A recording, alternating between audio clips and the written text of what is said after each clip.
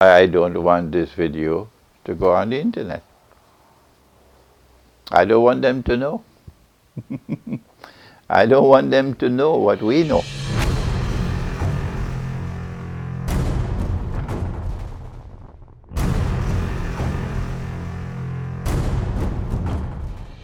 Bismillahir Rahmanir Rahim. We begin with Allah's blessed name. We praise Him and we glorify Him.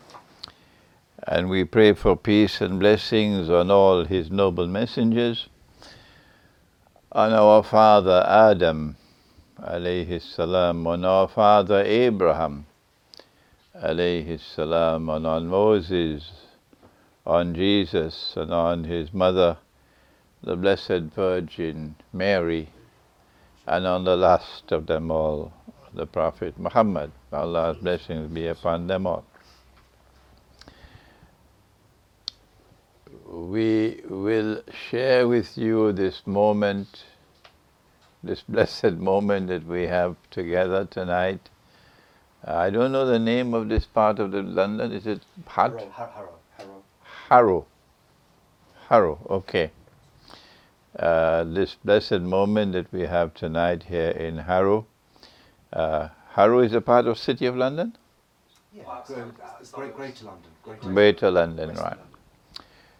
In this small gathering here at the home of our brother, whose name I will not disclose, and to share with you our Islamic eschatological view pertaining to the Great War that the Christians refer to as Armageddon, and our Prophet, Allah's blessings be upon him, referred to as Malhama, and which is going to be a war like no other war has ever been, and most certainly no other war will ever be. How could I say such a thing? Listen to what our Prophet said, Allah's blessings be upon him. He said that the river Euphrates, which is in Iraq, will uncover a mountain of gold, and that people would fight for that gold. I have to speak slowly, even though I'm speaking to an English-speaking audience. It's nice to be speaking to an English-speaking audience, and I don't have to speak in French with my broken French or my broken Urdu or so. So, alhamdulillah. But the problem is that it's sometimes difficult for people to absorb something new. So I have to speak slowly with the hope that it might penetrate, be absorbed. That the river Euphrates will uncover a mountain of gold, and that people would fight for that gold, and that 99 out of every 100 who fight for that gold, therefore, who are combatants, would be killed. There's never been a war in history in which 99% of all combatants have been killed, and only 1% has survived. And each would say, I will be the one who will survive. And so they enter into that war not knowing what's going to be the outcome. This has to be a war which uses weapons of mass destruction. It cannot be conventional warfare, no. There's never been a war like that in history. Today we have something called, I don't know whether you've heard about it here in London, but in the rest of the world we know about it as nuclear weapons and thermonuclear weapons. Have you heard about it in London? Just about. Nuclear weapons? Oh, good, fine. I'm happy to know that London knows about it. London is a very busy place, you know. So there are weapons called nuclear weapons and thermonuclear weapons. And it was it the Russian defense minister just said we need to send only 2 of our missiles to, and Britain will be gone with 2. The whole of Britain will be gone with 2. They just send that message. So these are weapons never before used in history. That's the state of the military science today. So each would say, I would be the one who would survive, not knowing who is going to survive. But those who believe in the one God and who belong to the community which follows Prophet Muhammad, Allah's blessing be upon him, who are called Muslims, when in fact anyone who worships the one God is a Muslim. But we have hijacked the term, so we are the only Muslims. The Muslims must not touch that code. So we are not going to be in part of that war. There is a difference of opinion pertaining to methodology for the study of the scriptures, the Quran and the Hadith. Hadith would be the guidance which has come from the Prophet ﷺ. That one part of the world of Islamic scholarship says, they call the Salafi, they say that no verse of the Quran or no Hadith of the Prophet can be interpreted. No. Unless the Prophet himself interpreted it, or it was done by the early Muslims.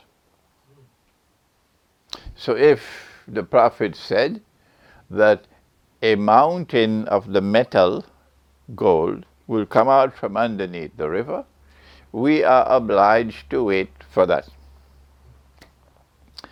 And then we have another part of the world of Islam which has similar methodology to Christians and to Jews and so on, in which we say no, we are allowed to interpret religious symbolism when we recognize it as symbolism. And we say this is symbolism. So don't wait for a mountain of the metal to come out from underneath the river. No. This is symbolic language.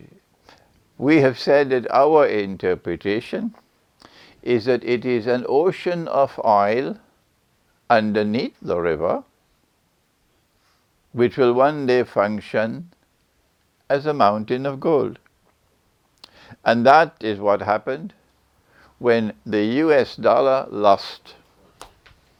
It lost the fig leaf that it had in the Bretton Woods Accord and the International Monetary Fund, that the US dollar was backed by gold.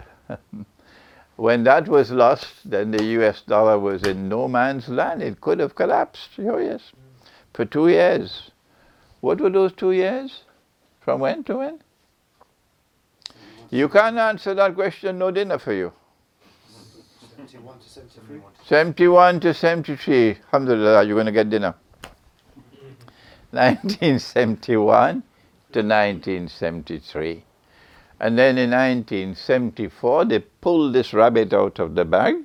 It was Henry Kissinger who did it, and got a deal with King Faisal of Saudi Arabia. The poor king didn't have more than peanuts in his head. Yes, yes.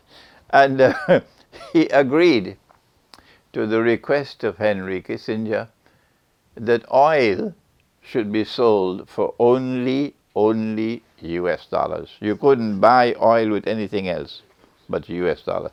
That was bogus, that was fraudulent, that was haram. That was illegal in terms of our law. But the king agreed to it. Even if you came with gold dinar, you couldn't buy oil. When Saudi Arabia got all the other oil producing countries to agree, they would sell oil for only US dollars, and then OPEC also agreed, then the petrodollar was born. And that's what the US dollar is today. Now, I'm aware that most of you would know already all of this, most of you, because you've been listening to me.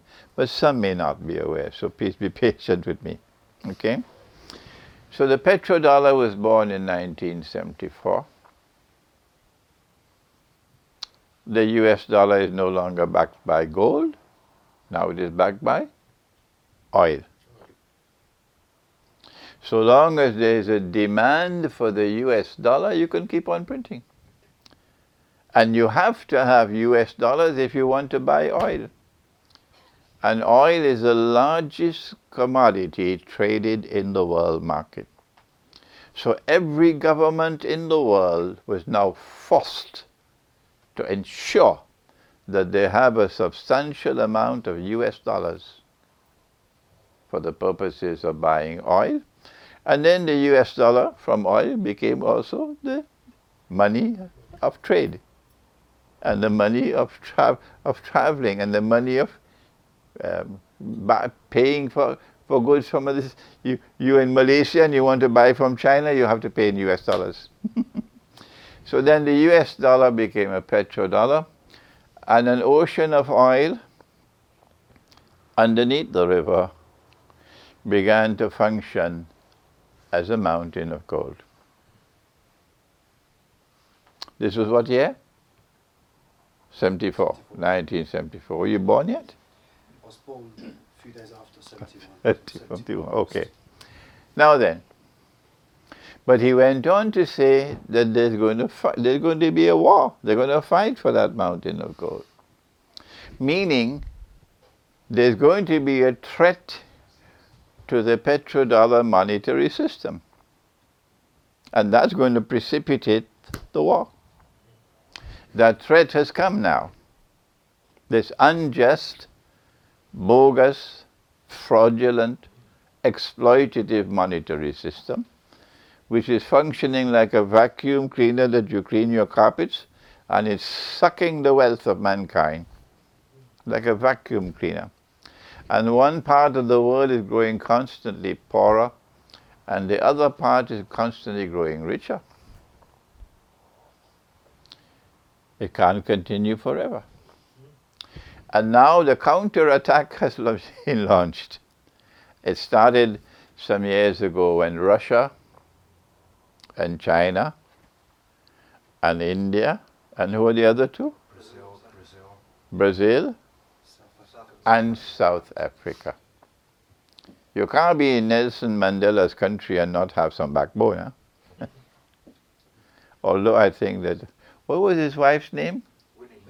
Winnie. I think she had more backbone than him, eh? Good. So, BRICS came into being. Russia, China, India, Brazil, and South Africa, to challenge the petrodollar monetary system. And they didn't like it at all. When they don't like what you're doing, they attack your money. And your money starts to lose value. And as the money loses value, prices rise. They did it to a man called Robert Mugabe because they didn't like what he did. They had made a deal with Robert Mugabe that we'll transfer power to you on the condition that the slave master will continue to own all the land of Zimbabwe. And the slaves will only have little pieces here and there. All the fertile land. And Mugabe signed and became president. But then after some 20, 30 years, the slaves become restless now. Slave master still owns all the land. And when it became threatening to his rule, then the great revolutionary Robert Mugabe then said, no, now we'll take away the land from them. Great revolutionary. So when he took the land away from the white, the British, they're all British, the British government didn't like that. And their friends didn't like that. So they attacked the Zimbabwe dollar. I landed in Harare about 8 years ago. My flight was early, and my people were not there to receive me, so I had to call them on the phone to tell them I've reached. So I needed to change some South African rands to Zimbabwe dollars. So I had a 20 rand note. I said, that should be enough. So when I went to change it, I asked them, how much do I need to make a local call? And they said, you need $2 million. Huh? 2 million Zimbabwe dollars to make a local call. That is what they do to you when you step out of line. It's the most dangerous weapon that they have. And they did it to Chavez in Venezuela. I changed 100 US and I got Venezuelan money this high.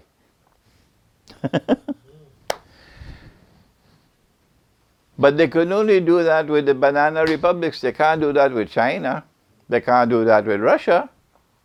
The weapon of inflation is not going to work when the economy is too big. So they failed to destroy the Russian money. And now the counter-attack is being launched not only by BRICS, but this month, the month of March, what is happening in China? They want to use yuan to the Chinese dollar as well. Right. The Chinese are now saying, we are prepared to pay you in Chinese yuan for oil and anything else we buy. The Chinese cannot say we'll pay you in gold. Why? Cannot be redeemed. Why? Only dollars. Why? Only dollars to be accepted. American dollars. Because the Articles of Agreement of the International Monetary Fund prohibit the use of gold as money. So we know that came from Shaitan, from Satan. See? If you have gold in the market, all the bogus money will be destroyed. You have to keep gold out of the market. So the Chinese cannot pay for oil with gold. So the Chinese say, we will pay for your oil with yuan, Chinese yuan. But when we pay you with the yuan, we are prepared to redeem the yuan for gold. So the Chinese are not breaking the law. Smart. And since now China has overtaken the United States as the biggest market, the biggest importer of oil in the world, you have to be careful. When you say no to the Chinese, you lose your biggest market. And when your name is Mohammed bin Salman, and you don't particularly care that the United States should continue to remain the ruling state in the world. Why? I made a mistake, you know. Some 20 years ago, I said Saudi Arabia and Israel were sisters. It was a mistake. Actually, 20 years ago, they were only cousins. Now they are sisters. So it's because Israel wants to replace the United States with a Pax Judaica to replace Pax Americana. And when Israel becomes the ruling state, then a man will stand up in Jerusalem as the ruler of Israel and declare, what? What will he declare? I am the Messiah. But would he be the son of Mary? No. No. He would be the false Messiah, Dajjal, the false Messiah. So Saudi Arabia, I believe, this month of March, when the Chinese start their offer now to pay in yuan, If Saudi Arabia agrees to that, goodbye to the US dollar. Goodbye to the US dollar. That's the last nail in the coffin. That's not going to be the only thing to bring down the US dollar. You need more than that. You need something called cryptocurrencies, yes. Those who brought cryptocurrencies into the market have done something which avoids control of governments, avoids control of the banking system. So it's beneficial for people who have been oppressed. But the reason why they have done it is because they want to use cryptocurrencies to bring down the monetary system based on the US dollar. And they don't want the US dollar to crash, because that's going to cause anarchy in the United States. Americans have a lot of things they call, guns. You can go in the shop and buy guns in the United States, any amount you want. The law allows you. So there are huge amounts of guns stored up at homes in the United States. And if the US dollar crashes, there's going to be anarchy in the United States, killing. So they want the US dollar should have a soft landing rather than a crash. And cryptocurrencies is intended to do that.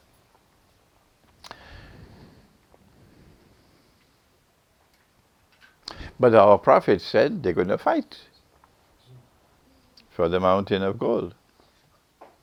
And we are now located at precisely that moment in time. Not 20 years ago, not 50 years ago, at that precise moment in time when the war for the mountain of gold can take place at any time. The events in Ukraine, the events in Korea, somebody was poisoned with some kind of a poison. All of these are diversions. They are meant to divert attention from the essential reason why they want to attack Russia and China, not just Russia. Because Russia and China are the two pillars which are threatening their dominance in the world. They want to rule the world. And the only way that they can rule the world is if they rule the world of money. Shall I repeat that? The only way that they can continue to rule the world is if they continue to rule the world of money. But they won't teach you this at university. Don't bother to get this from university. No. We don't know when the attack will take place. Nobody knows. I expected it 2 years ago, that nuclear war would have already taken place. But it has not taken place as yet. We prayed to Allah. When I went to Moscow, I'm lecturing on Islamic eschatology in Moscow, and sitting on my left-hand side was one of Russia's eminent Orthodox Christian eschatologists. And I was teaching and explaining our eschatology, and then he said something to me. He said, we have something that although it is written that this will take place, our eschatology says we can pray and the Lord God can postpone. I said, my gosh, that makes a lot of sense. So I learned something new from Orthodox Christianity. They taught me. So we prayed because we didn't want the Great War 2 years ago.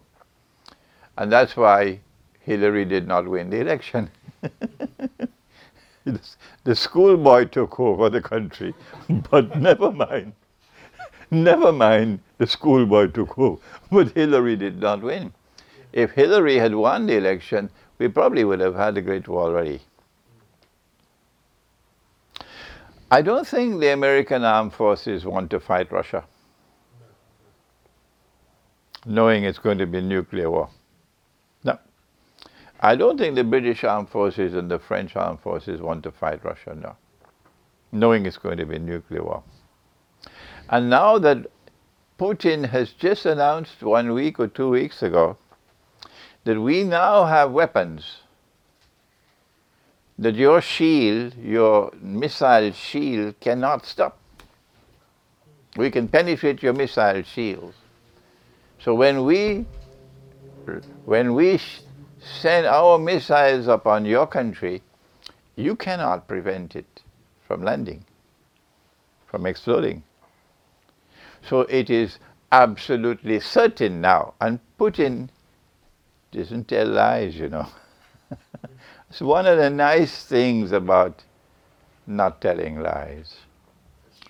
When you tell lies, you know there are 3 kinds of lies. There are normal lies, and then there are great lies, and then there is 9/11. So when you tell lies, one day your lies will come back to haunt you. This false flag, je suis Charlie, je suis Charlie, je suis Charlie, yeah? One day your lies will come back to haunt you. But when, like Russia, you build a profile that you never tell lies, no, and when you say something, you mean it, then eventually people respect you. And today they have to respect the President of Russia. But our people in our camp, waging their bogus jihad in Syria, they have only 2 things to say. They say, Putin this and Putin that and Putin that and Putin that and Assad this and Assad that and Assad that and Assad that. They're just a waste of time, so let's not bother with them.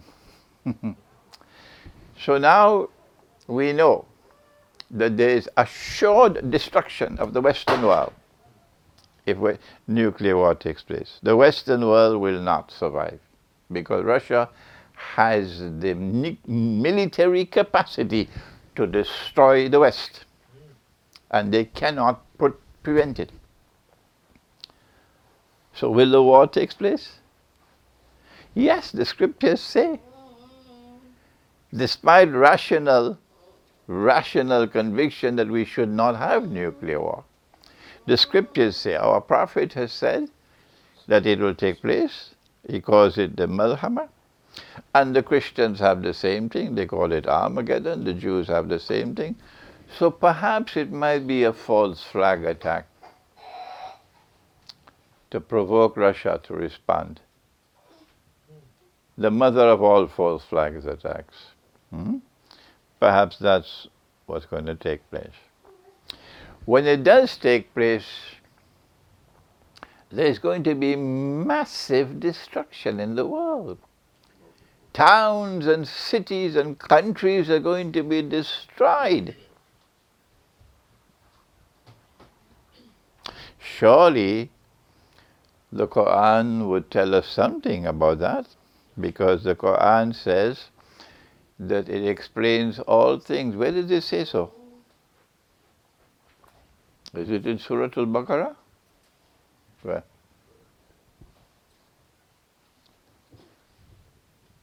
That Allah has sent down this book to explain all things. You want dinner tonight? No?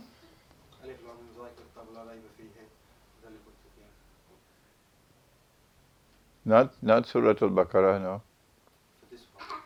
Alif Lam Mim? Which surah you quoting? No.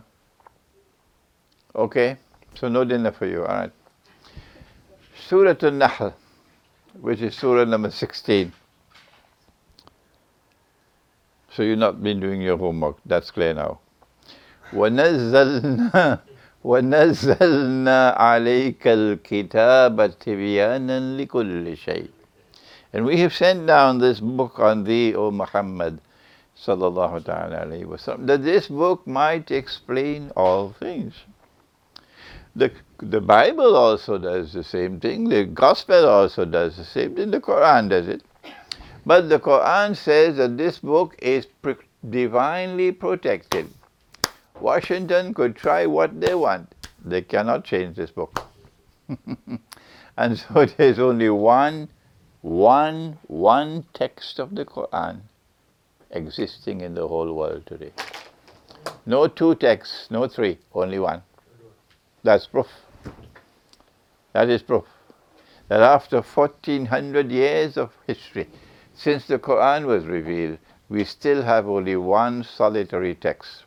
All people have, all copies of the Quran, one solitary text. Evidence already there. So then what is the explanation that the Quran gives of a war which will destroy towns and cities? So many of them. Yes, there is a statement in the Quran, in Surah Al-Isra. And this is what Allah says. He says, and when you want to say Allah said something, Allah didn't speak English. No, he didn't speak French. And when Jesus comes back, I don't think he'll speak English. I don't think he'll speak French when Jesus comes back. There's no need for him to speak English. Is the English speaking world so important? Good. وَإِم مِّن قَرْيَةٍ إِلَّا نَحْنُ مُهْلِكُوهَا قَبْلَ يَوْمِ الْقِيَامَةِ أَوْ مُعَذِّبُوهَا عَذَابًا شَدِيدًا كَانَ ذَلِكَ فِي الْكِتَابِ مَسْطُورًا. And there is not a single town and city that will escape, but they'll all be destroyed. And those which escape destruction will be punished with terrible punishment. And this is inscribed in the book. If you approach the verse as a schoolboy, you will say, well then, that's the end of the world, because every town and every city will be destroyed. That's what the verse is saying. But if you approach the verse as a scholar, and you go to the totality of the Quran, you know that Allah will not destroy a city which does not deserve to be destroyed. That will be unjust. So now we have to modify and say, no town and no city which deserves to be destroyed will escape in this war which is coming. So this is not a random war. This is the war in which the Lord God will destroy every town and every city which ought to be destroyed. That's our first conclusion from Islamic eschatology. This is not a random war. This is a very important war. And Allah is going to be involved in this war. That is Surah Al-Isra. Which are those towns and cities which ought to be destroyed? Answer? The most obvious answer is that Allah destroyed Sodom and Gomorrah for their homosexuality. And when He destroyed them so that they sunk to the lowest part of the earth. There's no part of the earth lower than that. This is called the Dead Sea.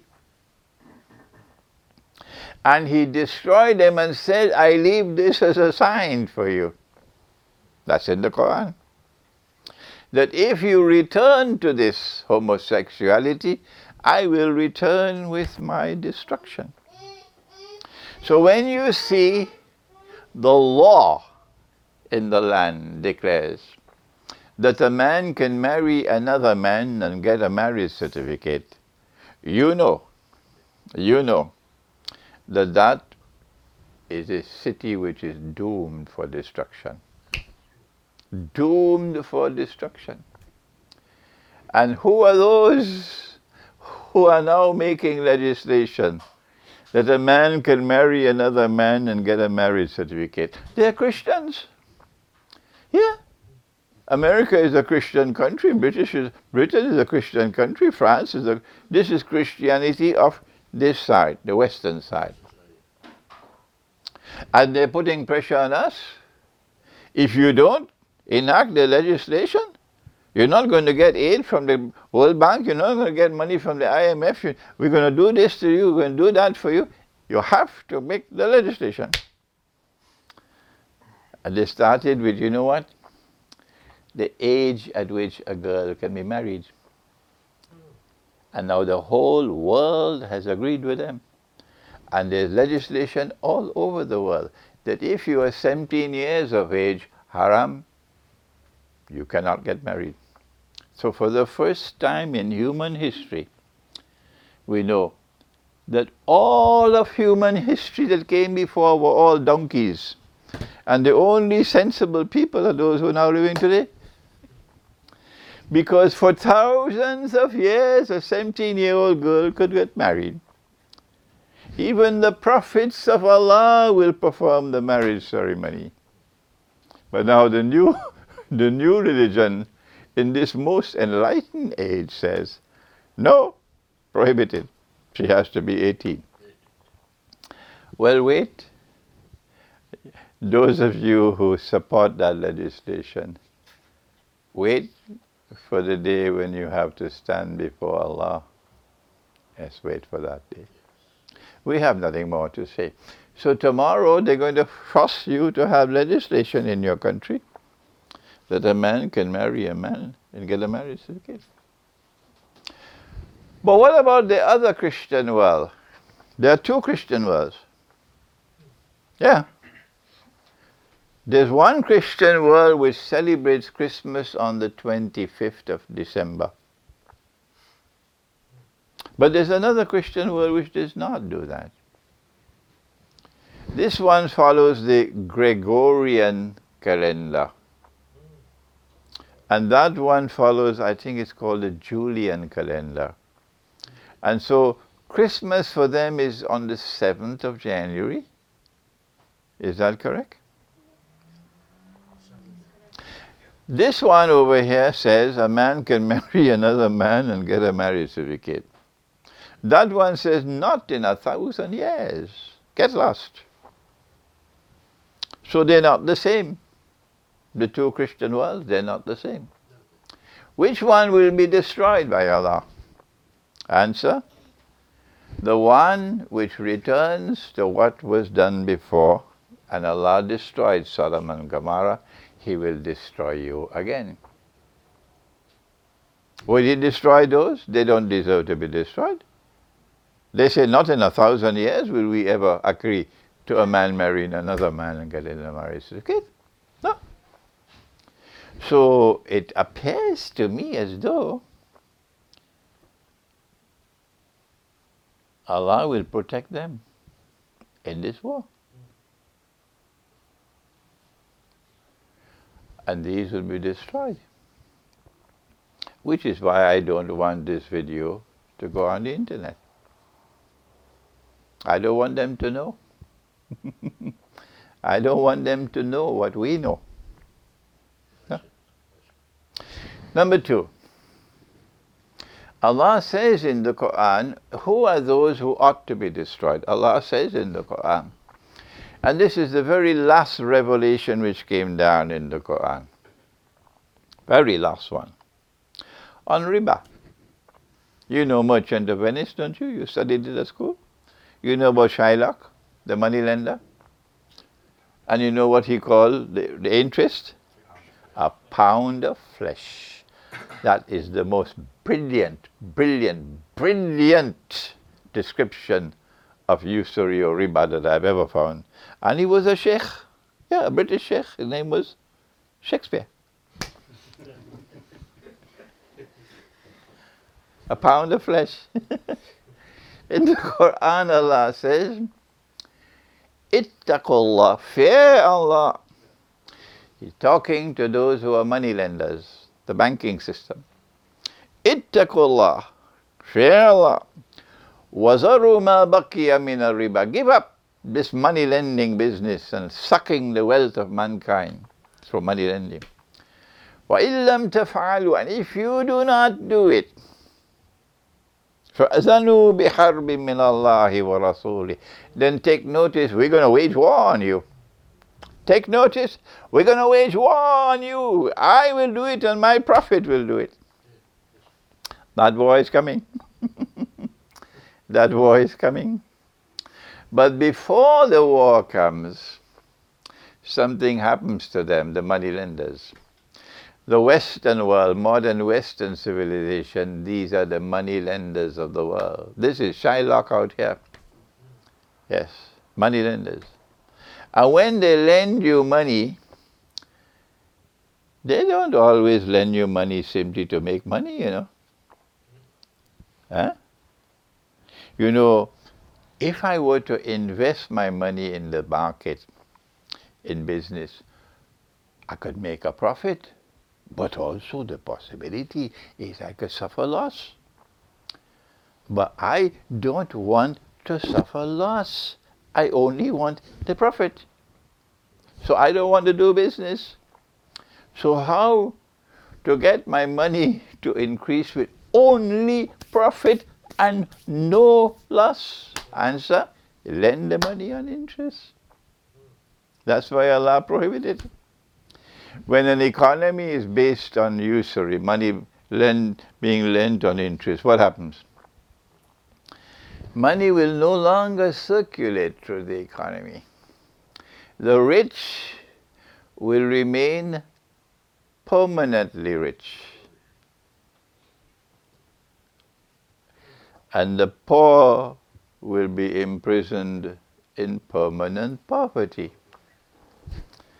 I could teach the subject of riba, but there was one who could teach it better than me.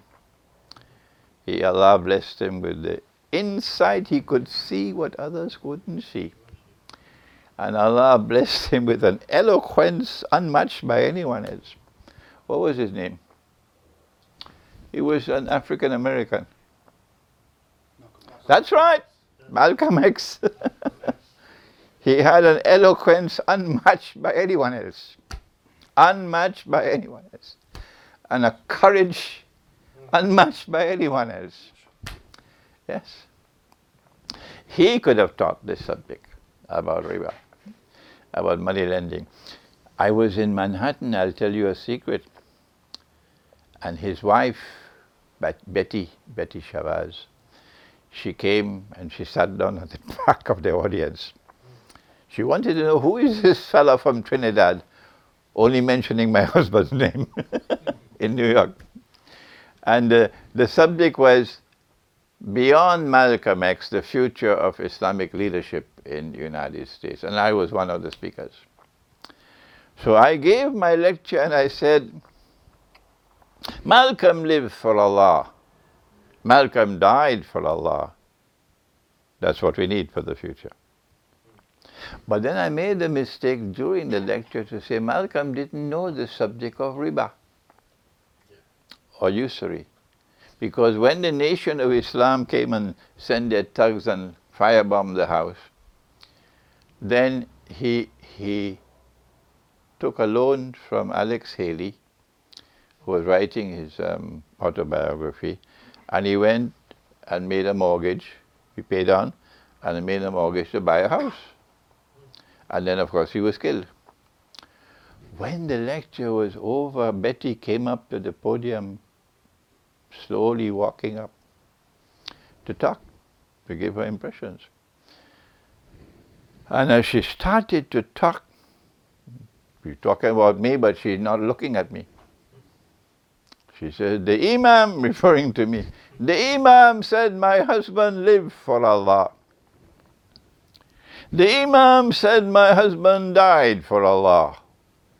And the Imam was correct. Then she turned to me and she looked at me. She said, Imam, but he did not enter into riba. He died before he could sign the contract. She was defending her husband. Yes, Malcolm did not sign the contract. So Malcolm did not die. Riba. Don't play with Betty. She's defending her husband.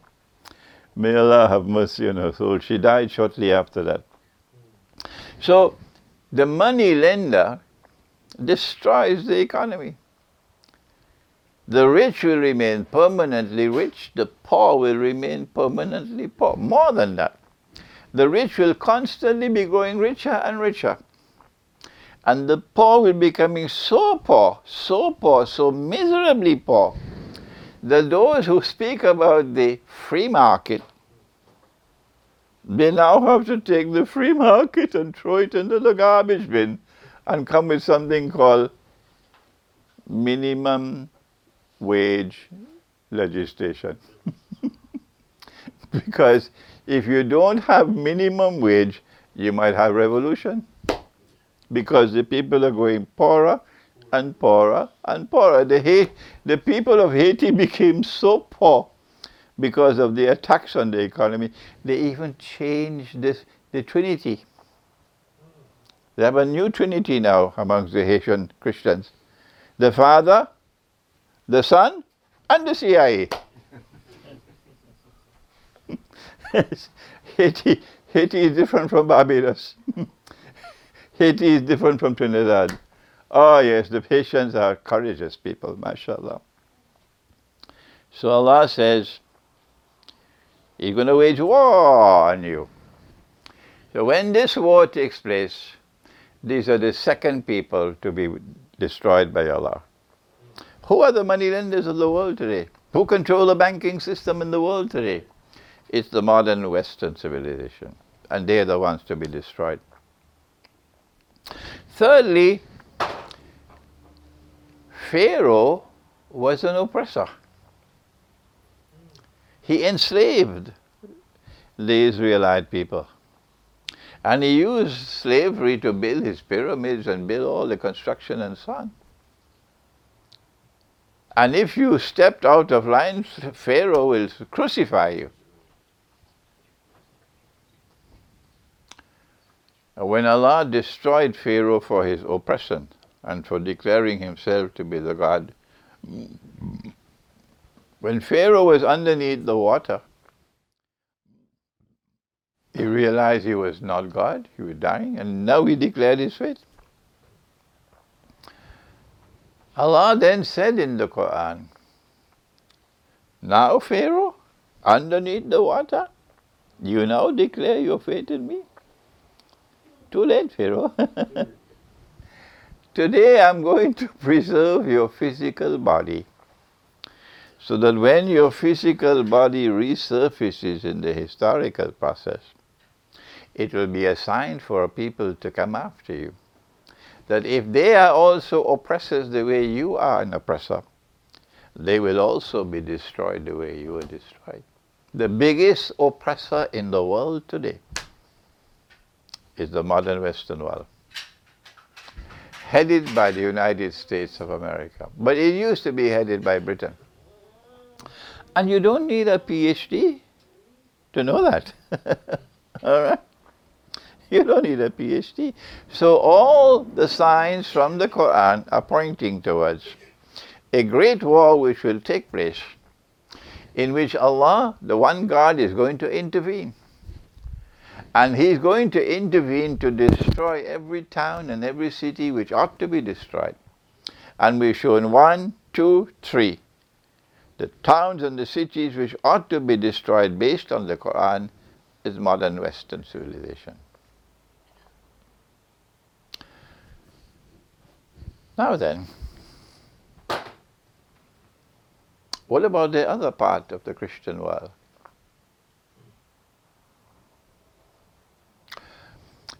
When they put him on the cross to crucify him, and he is sent by Allah, Allah sent him. He is Jesus. And he is someone absolutely unique in human history. No one has ever been like him. Why? He's born of a mother who is a virgin. Yes. No one has ever been born of a mother who is a virgin. When he was a baby in the cradle, he spoke. Babies never spoke before, and since then babies have never spoken. First and only time a baby has spoken. Okay? He takes mud and shapes it in the form of a bird. And this is still there today in the what you call the apocryphal gospels. And he blows into it and they become living birds. It's not in the canonical gospel, they don't want it here. But it's still there in those other gospels. And it's there in the Quran. He is someone who is strengthened by the Holy Spirit. The Holy Spirit, Ruhul Qudus. But you know the British.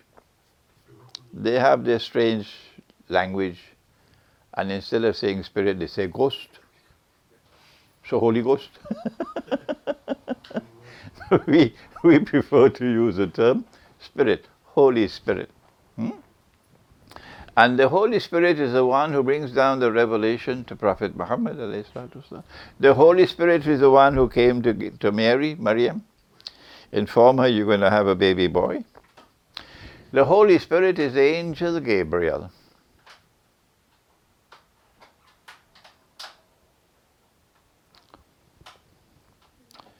And the Quran says, وَأَيَّدْنَاهُ بِرُوحِ الْقُدُسِ. He is strengthened by the Holy Spirit. The Holy Spirit touches you, and that is how the strengthening takes place. Because he is constantly touched. And touching is massa. Like when we make the ablution for prayer, we wash our hands, we wash our mouth, we wash our nose and face. But do we wash our head? No. You take your wet hands and you pass it over your head. This is massa, touch. So because he's constantly touched, he's known as Al-Masih, the one who is touched. Al-Masih, or the Messiah. But the British, the British are very, very strange. They say we take some oil and we touch it and you become anointed. It happens in a place called Westminster Abbey. And then you become queen or king, anointing. It's the same thing. The same thing. That the angel is touching him. And so he's known as the one who is touched, or the Messiah. So when they put him on the cross to crucify him, that qualifies as the most terrible moment in all of history. All of history. In previous lectures, the Quran has explained. They wanted him to die on the cross. Why? Because the Bible said, it still says up to this day, that if you die on the cross, you are the cursed of the Lord God. The Bible says that to this day. That if you die on the cross, you are the cursed of the Lord God. The Bible says that to this day. So when the Jews saw him die on the cross, they know he's the cursed of the Lord God. He could not have been the Messiah. That's why they're still waiting for the Messiah to come. But did he die? No. The Quran tells us Allah took his soul. While he was on the cross, Allah took his soul. And when Allah takes your soul, there are two possibilities. Not three, not four, only two. What are the two? He can either take your soul and keep it, in which case, that's it, finish, you're dead. He can either take your soul and keep it, in which case, you're dead. Or he can take your soul and return it, in which case, you did not die. So they took down the body, they put the body in the cave, they sealed the cave, and he returned the soul, and Allah raised him. But nobody knows that until the Quran was revealed. At that time, Allah then decided. He said to him, Ya Isa, this is Suratul Surah Ali Imran. O Jesus, Ya Isa, when Allah addresses you by your name, watch it. This has to be very important. Ya Isa, O Jesus, Inni mutawaffik, I'm going to take your soul. Warafiyuka ilayk, and I'm going to raise you unto myself. Meaning after the soul is returned, I'm going to raise you unto myself. وَمُطَهِّرُكَ مِنَ الَّذِينَ كَفَرُوا, and I'm going to cleanse you of all this garbage they've thrown on you and on your mother. Because they accuse her of sin. And he's a bastard. So I'm going to cleanse you of all this rubbish they've thrown on you. Who did that? The people who rejected him as the Messiah. And those who now join with them in an alliance. Modern Western civilization has joined with the Jews in an alliance. It's called the Judeo-Christian Alliance. So they are now in company of those who throw rubbish and garbage on Jesus. وَمُطَهِّرُكَ مِنَ الَّذِينَ كَفَرُوا, and I am going to cleanse you and purify you of this rubbish and garbage they have thrown on you. How will he do it? Now listen to what the Quran says.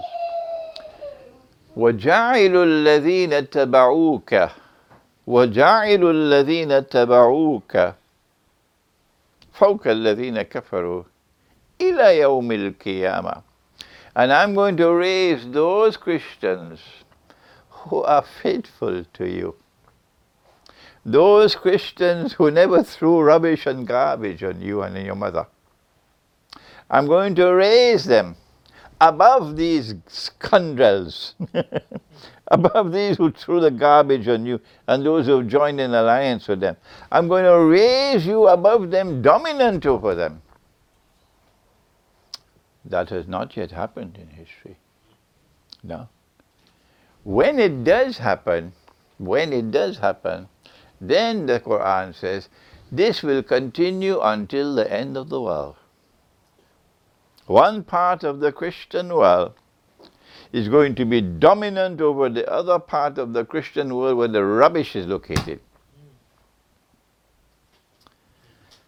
And the Jews who have rejected him as the Messiah. And when that happens, the status of dominance will continue until the end of the world. And so, this war which is coming is not an ordinary war. This is a war in which Allah will intervene to cause one part of the Christian world to be victorious over the other part, the Judeo-Christian world. Mm-hmm. And when this side is victorious over the Western world, this side will remain dominant until the end of the world. This is why I don't want this video to be on the internet. I don't want them to know this. But this is in the Quran. Now then, we go further now. In Surah Ar-Rahman of the Quran, there's something strange. The Quran has language in which Allah does not waste words. No.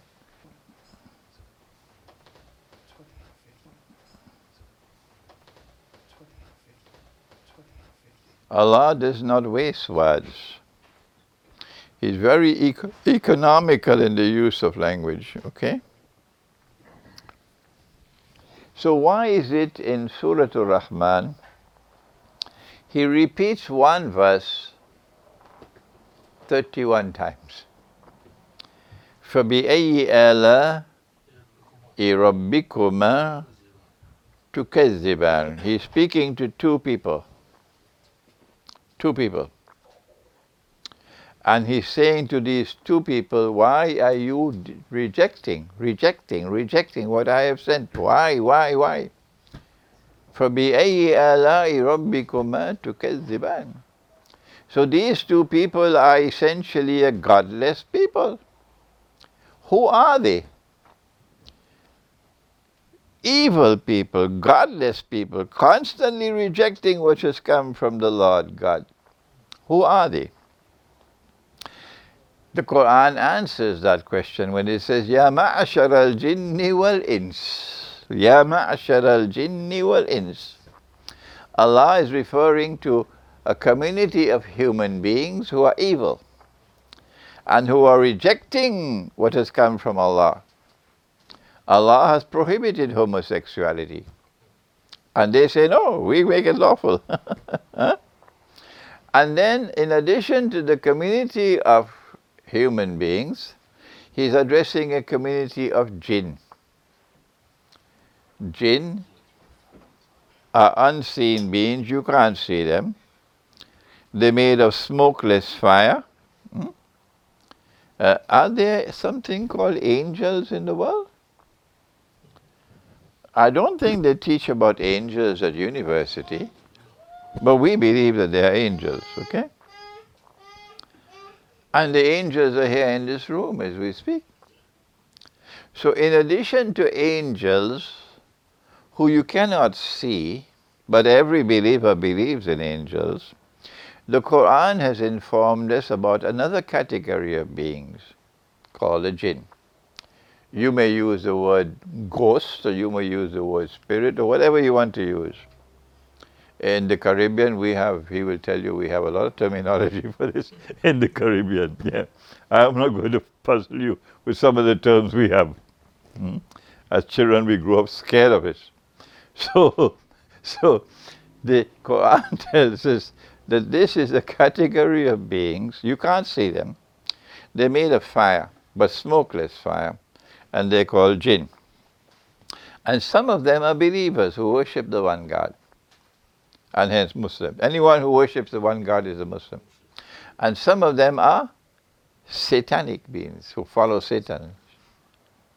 So these who are evil jinn are in alliance with these who are evil human beings. And the jinn, of course, can do many, many things that human beings can't do. Indeed, the world would never have experienced a scientific and technological revolution without the involvement of the jinn. Yes. So now, 31 times in Surah Ar-Rahman, Allah is directing attention to these two evil communities of human being and of jinn. And what the message is conveying has to be something tremendously important. Otherwise, why does he repeat the same thing 31 times in one same surah?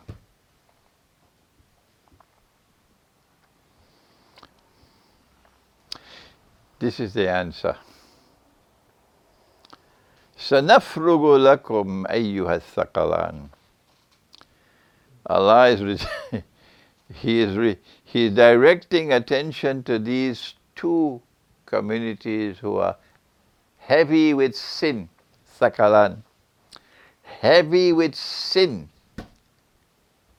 And he says, I'm going to deal with you. I'm going to deal with you. Ayyuha thaqalan, the two communities of sin.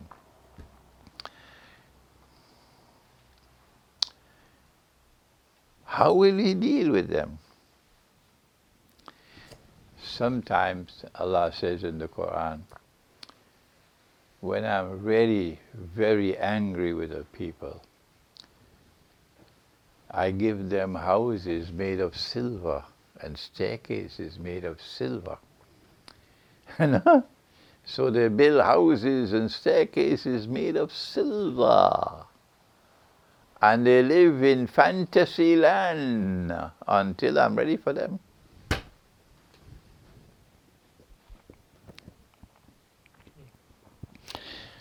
They live in fantasy land until I'm ready for them. So now comes to the most important ayah of tonight's lecture, which I have not disclosed in public before, and I don't want it in public, Hosein. Here is what he says. When he said, I'm going to deal with you. And sometimes when he deals with you, he gives you all of these things so that he come and destroy you. Ya ma'shar al-jinni wal-ins. O you community in which you are allied with each other, these evil people and these evil jinn, you have alliance with each other. In istata'tum an tanfudhu min aqtari samawati wal-ard. If you wish to embark on the effort to penetrate and take control of the skies and the depths of the earth and the depths of the sea, with your Star Wars and your robotic submarines at the bottom of the sea laden with nuclear missiles and so on, and with your nuclear missiles bedded down in the interior of the earth, inside the earth, and it comes out from inside the earth. If you wish to embark on this effort, meaning not just for purposes of knowledge, but for purposes of military dominance to oppress others, fanfuzu, go ahead and proceed. Meaning, yes, you'll be able to do it, go ahead and do it. But remember, don't forget, la tanfuzuna illa bisultan. The only way your missiles can fly and your satellites can fly around the earth and your submarines can go down into the depths of the ocean and you can penetrate the interior of the earth is if I authorize it. They don't teach this at university, nor do their military academies know anything about this. Meaning, Allah is saying, but on that day when I do not authorize it, your missiles will not fly. Or they may not fly in the direction that you want them to fly.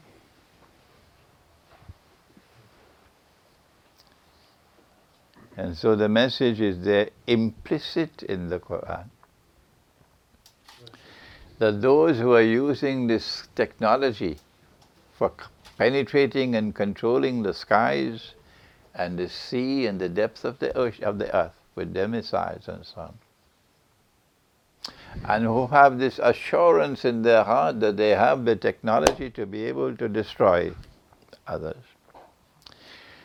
they have a terrible surprise coming for them. What is the surprise? If Allah withdraws authority, your missiles won't fly.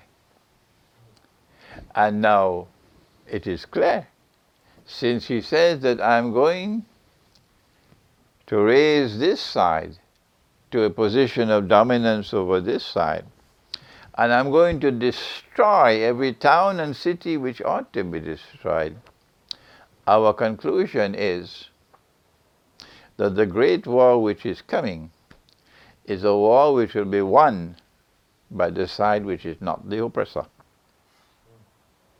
The war will be won by the side which is faithful and loyal to Jesus. The war will be won by the side which does not permit homosexuality. This, of course, I don't want to be on the internet. I don't want them to know what our book says. There's one more verse of the Quran, again in Surah Ar-Rahman, where Allah says that He's going to attack them. I have not memorized the ayah. This is the one ayah I have not memorized. that I'm going to send against them a flash of fire. And that flash of fire will be followed by smoke. Come on, pick up your machines and check in Surah Al-Rahman. No, give me the Arabic. Give me the Arabic.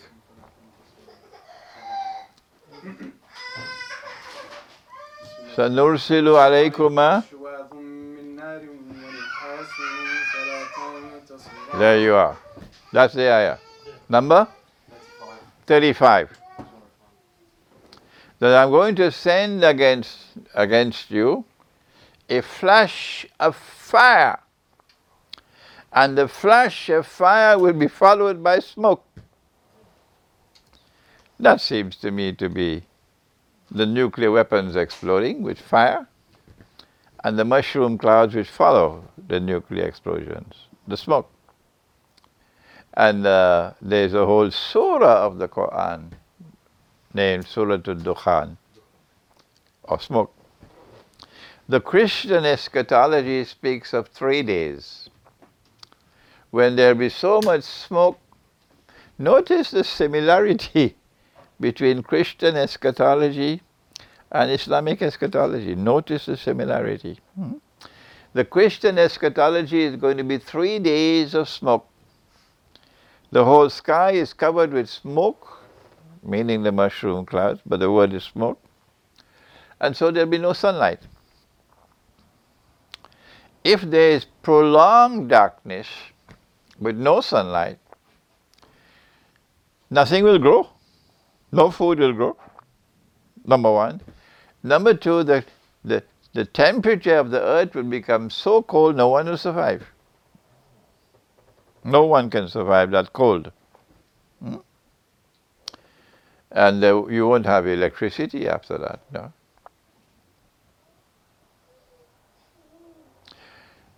So Christian eschatology speaks of 3 days. If it's 3 days of smoke, then you can survive 3 days. In a hadith, there's about 40 days of smoke, darkness, no sunlight. 40 days. I don't know which one it's going to be. I hope it's the Christian side. I hope it's the 3 days. So that for 3 days there will be no sunlight, and therefore the temperature on the surface of the earth is going to be freezing.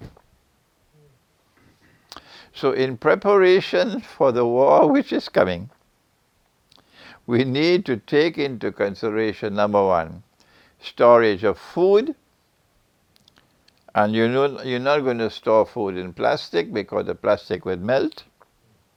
Storage of water, you're not going to store water in plastic, the plastic will melt. You will not store water in glasses, the glasses will break. Okay? Storage of food, storage of water, and storage of wood. Wood for cooking and for making a fire to keep yourself warm. I want to end now. I have gone to, there are other verses of the Quran on this subject, but I believe I have given you the most important ones on the subject of the Quran and the Great War. I'm writing, it's almost finished now, a booklet entitled The Quran and the Great War. And if you give me maybe 3 days of peace and quiet, maybe I can finish it, inshallah. And then we'll put it on the internet and you can read it, inshallah. ربنا تقبل منا إنك أنت السميع العليم وتب علينا يا مولانا إنك أنت التواب الرحيم برحمتك يا أرحم الراحمين آمين.